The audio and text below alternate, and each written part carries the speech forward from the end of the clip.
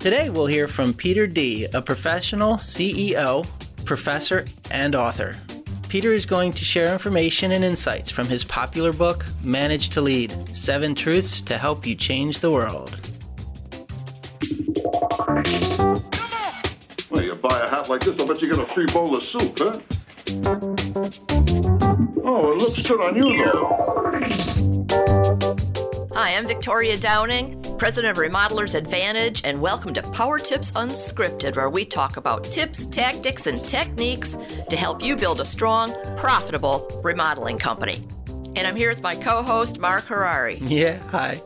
Hey, I'm really excited about our guest today, Peter DiGiamarino, who's CEO of Intellivent.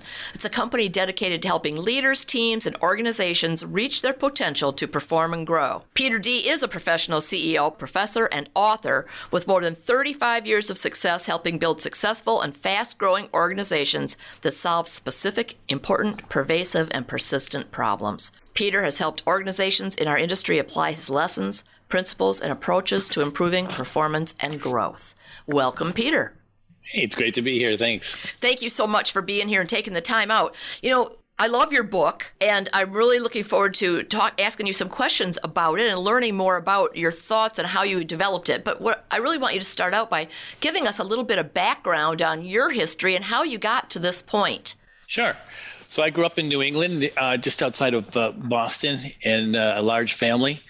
Went to the University of Massachusetts and took courses in computer science, economics, and math, so I got a triple major. Wow. I went to business school and studied at MIT Sloan School strategy, organization development, and computers. Wow. Came out and went to work for an early stage computer IT company that was helping large organizations to improve performance through automation, out to their regional office where there were just 13 people. And over the next 20 years, I helped grow that company to a 10,000 person, $1 billion firm. And my part of it was about 20%, 2,000 people, $200 million worldwide. And in so doing, learned a lot of lessons about how to go from a small business to a bigger business using sort of a systematic approach. And I actually conceived of the approach while I was still in business school, and I got a chance to bring it to life, try it, learn from it in that 20-year run with that company. That's pretty cool. Now, did you go on and after that, wasn't that company acquired? Was that, and then you went on to another? It was. I left before it was acquired because I felt like I should be running it, but they weren't ready to let me run it. So Okay. I wanted to run a whole company, so I got recruited to run a $200 million public software company. Wow. And it was really interesting because I thought I knew everything, and I was out to prove it. And I said, you know what, maybe I don't know everything. I've learned a lot, but maybe it's just because it worked here, not everywhere. So I kind of got myself open to experimenting with what I thought I knew in other places. And it turned out what I did know a lot and it worked really well, but I was also able to tweak it and learn what was more generally applicable, not just specifically applicable from one case that I'd been involved with. So I basically, over the next several years, ran 5 different types of businesses: product, channel, service, operation, and exchange. We got to experience what's different about each of those and learn how to, I call myself a professional CEO because I not only figure out what works for the moment, but up to figure out why it works and how to communicate what works in a way that people can understand and apply in their situation. So that's the added value that I bring. And that's where the lessons learned have become more useful to others. So not only did you have the theory and the philosophy behind it, but you were really able to put it into practice and prove that it worked. And then from that experience came your book? Well, my book and my course and my articles and generally my content, what happened was a program called the National Training Laboratories, or NTL, in association with the university, an American university in Washington, D.C., master's program in organization development, noticed and become sort of aware of what I was doing, noticed there was a pattern of success. So they basically said to me, what are you doing? What is working? Is it something different about what you're doing? And sure enough, they actually gave me an opportunity to take one of their courses and turn it into my course, and asked me to codify what it is I thought I was doing that was different and hadn't been explained by any other pundits or book authors or professors. And that's what gave me the opportunity to crystallize into the 7 truths what I thought I'd learned that was over and above what you could sort of get out of most common popular books in business. So I'd read them all, Good to Great, Search of Excellence, Covey, Daniel Pink. I mean, you name it, I read it. And what I found interesting about those books was, each one had something to offer that was really valuable. But they often would just give you the insight, but not the practical way to apply what they were trying to say. And mostly as a CEO, I was struggling with, okay, great. Now, how do I actually do that? Yeah. And so what I feel like I've done in my workbook, it's not a bedtime reading book. It's a book you use every day when you're building your business. So it's more like a workbook than a popular book. Right, I could see that. And that's how I use it and work with my students, but also with my clients and companies and people that I work with to help them get these insights and put them to work. So if I were to say, what are 3 things that you found that you were doing differently? Because I think that your approach is rather unique. So what were 3 things that you were doing differently and now promote doing differently than was the norm? Well, most leaders think they're supposed to be all-knowing and know what to do and act decisively on their own. I mean, they look at Bill Gates or Steve Jobs or Larry Ellison, and they see these large faces of these public companies that have been very successful, and they think, I need to be like that. What they don't realize is there's a whole team of people behind each one of those. They're just the face of the company. So the idea of being open to help and open to building a team that you're working with to figure out what to do and to get it done, as opposed to just being this one person at the top of the heap, as an individual powerfully leading. I think that's a big insight, and realize it's a team sport. Nothing gets, one of the truths is, nothing much gets done alone. You really need to build a team to get anything significant done, and that's key. Okay, so that's one difference. Yeah, give me another one. Another one is, everywhere I go, either if it's me as a leader or if I'm coaching a leader, I would say, never do anything because I tell you to. So I never want anybody working for me to do anything because Peter said so, because that means if they do, they've checked out. They're just drones in my world. What I want is for them to understand what I'm asking them to do, to think it's the right thing to do, and to want to do it. If they just do it because they think I'm telling them to, all that thinking has got to come from me, and they've essentially relieved themselves of any responsibility or consequences from what they're doing. So if they do that, and if something goes wrong and they tell me, well, I just did what you said, that's grounds for termination in my world. Okay, that makes a lot of sense. I think especially with small businesses, that we have to have people that can think and that can have judgment and can make decisions that are right for the company. Right, and you want people thinking and working in concert or alignment with each other. So maybe the third thing I'd say is, don't underestimate the power of alignment. So getting aligned and getting people to all be trying to use their great strengths to accomplish the same end result is incredibly powerful. So it's like you get, one arrow turns into a super arrow. If 1, 2, 3 people become all reckoned and working together to make the same thing happen, amazing things can happen in a short time. When you're trying to do that all by yourself, though, it's just too hard. And then you have each person kind of pulling in a slightly different direction and don't even mean to, they just don't know it. So I'd say be explicit about what you're trying to do and what each person contributes to so doing, and govern and guide that to happen. Extraordinary things can result. So you sort of mentioned, referred to a couple of the 7 truths. Let's start at the top. Let's go through them a little bit and talk about what you found and how you put them together into this very useful workbook. Well, the interesting thing is that, for starters, it all came together for me early in my career to realize that a business is really 3 things, and it was well said best, I think, by Peter Drucker, who was the founder of management science back in the early 1900s, and actually after the war, World War II. He crystallized the notion that a business exists to solve a problem for a customer. That's it, right? So that begs the question, whose problem do you solve? Which is really, if you break it down, 3 questions. What do you provide? To whom do you provide it? And why do they buy it from you? So the point is here, the first truth is all about getting clear about exactly that. So the truth is, an organization exists to solve a problem for a population of people. Truth, that's the truth. What that drives is an action. The action is to get clear about whose problem you solve, and then ultimately how do you do it and how well do you do it.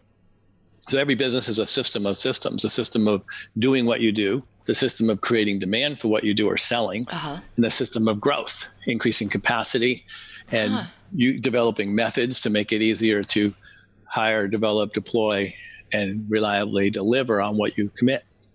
So when you think about a business that way, you realize, hey, I'm actually architecting the business, just like I architect a home or I architect a system that I'm building for, a computer system. You can architect a business, and that's important to do right from the get-go. And that action or phrase that brings all that to mind in my book is something called get clear. And that's number one. So it seems as though a lot of businesses focus on get clear about the service that you provide or the problem you solve, but the other two are not necessarily looked at as components of a successful business. The reality is that for any given individual will drop into whatever area they're most competent. So you're referring to people who, perhaps in your industry, are mostly defined by what they're good at doing, and they think a little bit less about why would someone pay them to do it, and how to get them to want to do it. And in other businesses, you have, it's actually quite common in technology. People build systems or build products and toys because they know how to when they can. Whether there's any need or not is sort of a secondary issue. The reality is you need to focus on all three all the time. And that's hard for humans to do. It's hard to think in three dimensions. And when you can think in three dimensions, it's hard to keep thinking in three dimensions. Right. You can do it episodically and momentarily, but in practice of day to day, when there's a lot going on, you tend to drop to whatever competence you have. If it's a delivery competence, a selling competence, or a growing competence, you will be dominated by that, and the other two will take a lesser stage in your mind. Oh, very interesting. So what we're doing here is making it come forward and become a conscious effort to think about all three and to work on all three and to develop a diversity of competence at the top of the organization so that we have people that are good at each one of those things working together to make something happen. What do you have to be good at the growing component? Well, it depends on the business that you're in. Like if you're in construction, you might need to be good at identifying talent. So how do you know that people can do what you're hiring them to do? Developing methodology so that they know how to do it the way you want it done, so that you can manage it. And then good at working with the talent to deploy it and guide it and govern it and manage it in ways that work. So all of those are part of the methodology, which, if you just go out there and do it, you don't know how you do it. You're like an eagle, you know how to fly, but you don't know how to explain to anybody how to fly. Right. What you need to be good at is process and methodology, and bringing what you know how to do into a form you can share with others, teach others, and use in a systematic, orderly way to grow. In other industries, it may be more about money. How do we get the financial assets and resources we need to finance the next thing that we're doing in order to grow?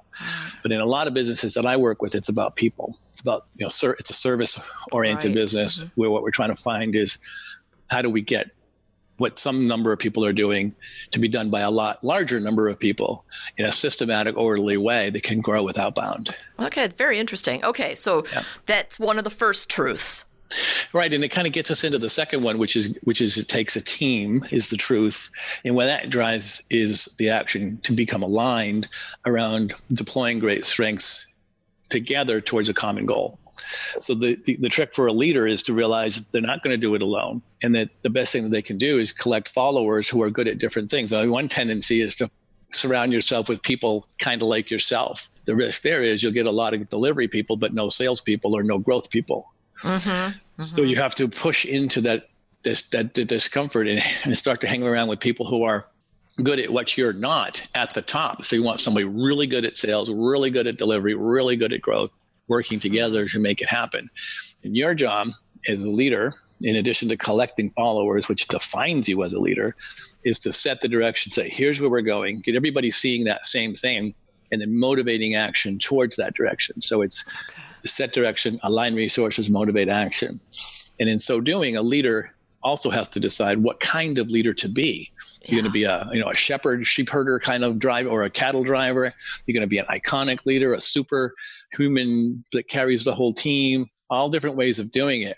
And the thing here is to be conscious about deciding what kind of leader to be. Don't just be the leader you've always been because that's what's worked for you, because depending on the resources you have, including time and money and people, what it is that you're doing, how risky it is, those factors will need to weigh in on deciding, can you take the time to do it this way or that way, or do you need some other resources or people to help you do it in a different way? So we call that it takes a team is the truth, and get aligned and decide what kind of leader to be and collect followers is the action that it drives.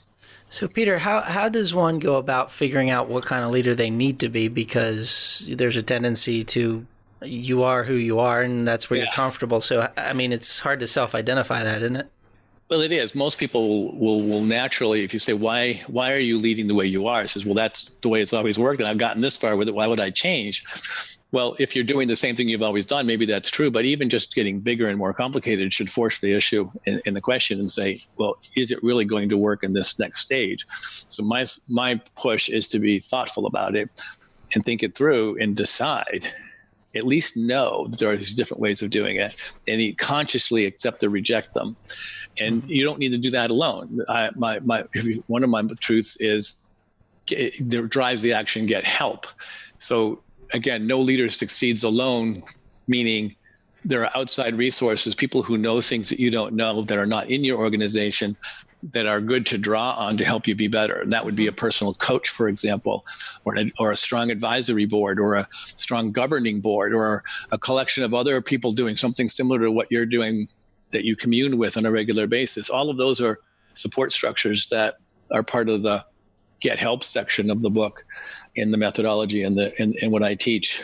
So you get a board, retain experts, get a coach to help you see things you don't see, help you think things through, and help you consciously decide to do things the way you're going to do them, not just because you've always done them that way. You know, I think that small business owners and remodeling company owners that we interact with, I think more and more are seeing that Get Help piece of this as an important part of their development. They're realizing that they may need that outside perspective to get where they need to go. Right. I'm sensing a lot of interest in that as well. As it's become more and more a well-developed and mature industry, those that are most successful and they get the biggest and the best returns over time are the ones that are open to this and do it well, and the others will want to follow. So we're going out of order a little bit on the truths. Does that matter? No, in fact, the truths are not steps or stages. They're just all true all the time. And so the trick is to determine which one is the best one to make progress on next, based on whatever is currently constraining the growth and performance of your business. And it's not like Kotter's 10 steps to leading change, or any other 1, 2, 3. These are all true all the time, and each one drives a set of actions that, to the extent you do them and well, is essentially a maturity model along 7 dimensions. Oh, okay. And so at any given time, you're only so far on each one, and you choose which one to advance on based on what's the current constraint. And if you think about it, that's actually one of the truths, which is focus. Focus is it's okay to do what you like and what you're good at. What they're getting at here is that you need to do what we say, act intentionally, persist variously. What this means is, for example, with the truths, which one should we be taking action on? Decide and do that intentionally until it's no longer the right one to do it on. So this book, it's really interesting because it's not really a book you put on the shelf. It's more of a tool, and it's a tool you use as a tool, and you can flip through it. I probably have used it more than but let me tell you how it came about. I remember I told you that American University asked me to put together the course. I had this great teaching assistant who helped me organize it and mold it from a bunch of content to the 7 truths model. And then what we did was we developed slides and scripts for 36 hours of classroom time, and then work you did in between. And the students said, this is great, but we need this in a form that we can work with, right? We can't just take slides and write down what you say. You need to put this in a form we can work with. So they clearly needed to be a book. And my daughter said, get over it, Dad, just write the damn book, because I'd been resisting it, because most people write books, I think, more for their own ego and gratification than any real contribution to the world store of knowledge. But I finally decided, with all this from my students and my daughter, that it was in my TA, it was time to do it. So what I did was took each, not just each section, not each class, but each hour, each 15 minutes, and put together a post. And over 100 posts, which each had a graphic and some content that described either a lesson, a methodology, or a principle that had come from the course and the knowledge that fed it, which was my experience. So basically, I had over 100 posts, which essentially were the first draft of the book. When you put all that together and you iterate with readers and students and people you work with, they give you feedback, and you can edit those and make them better. And ultimately, that process led to the form of the workbook that you see here, which is now what I use in my course for students. And I've just opened it up now to be available to career executives who are interested in learning about these. And I do it in my course. There's a case study in the course, and it just happens to be your own business. So you come to the course very nice. with you and your top team and your business, and we go through the 7 truths in 10 2-hour sessions over 10 weeks, and help you learn the truths, and then to apply the truths to your case, and then to iterate with you, with the students, iterate with each other, and with me, and with guest outside executives to advance the application of the truths to their own businesses. That is very cool. Yeah, this is a really cool process here. Peter, we could be picking your brain for hours on this, but we've hit that time of the show. You know what time it is? Time to have fun. Yeah. We've been having fun. Come on. It's the real fun. It's the lightning round. And now, here's a Remodeler's Advantage lightning round. It's a trap! All right. Put 60 seconds on the clock. Here we go. What's your favorite business book and why? Well, my favorite author is David Maister, Meister. And the reason is he has written a series of books related to professional services as a business, and he's nailed it. So his defining book is How to Run a Professional Services Firm. So I'd say if you're really serious about wanting to do that, read that book. If you weren't a professional CEO, what do you think you'd be doing? Well, everybody calls me the professor because my whole career, the way I've run businesses is by helping people to see things and grow into themselves. The problem is when I went and actually became a professor, I realized I don't want to be a professor. Because you have to be open to what other people think. The other thing I like to do on the side is draw. So maybe I'd be an artist. What are you not very good at?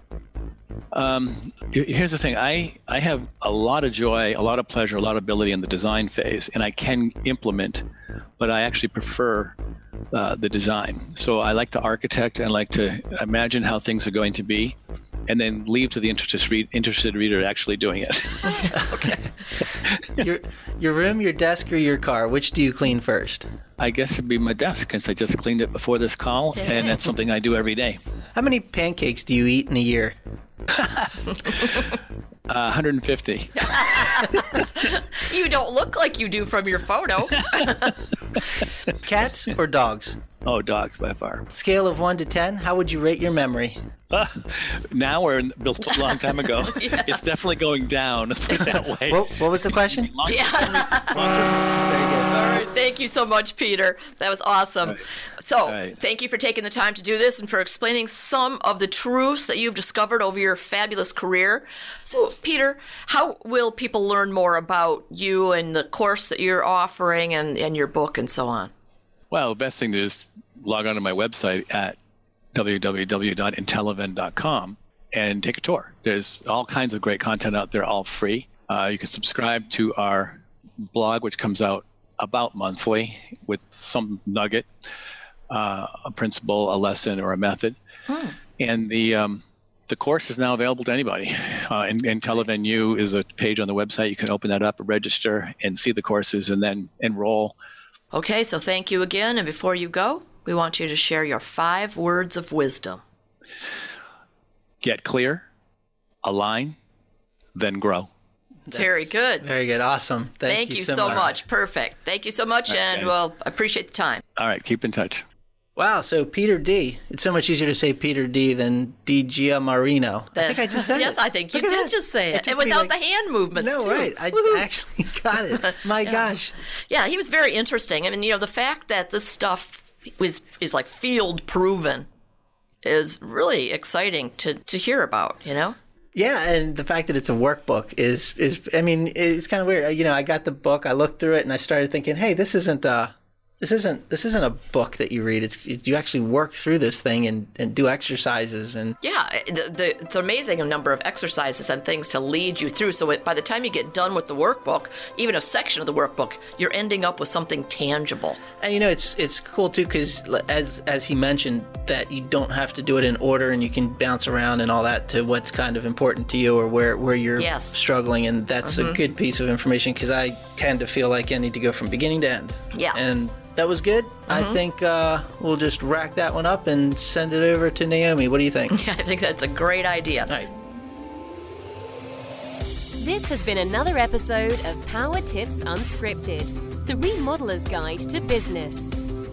Visit www.remodelersadvantage.com to learn more about Roundtables, our world-class peer advisory program. There you can also find information about our business consulting services, upcoming live events, and much more. And finally, don't forget to subscribe to the show and comment on iTunes. Thanks for listening. It's a beautiful day. Whoa, whoa, whoa. It's a beautiful day. Whoa, whoa, whoa. It's a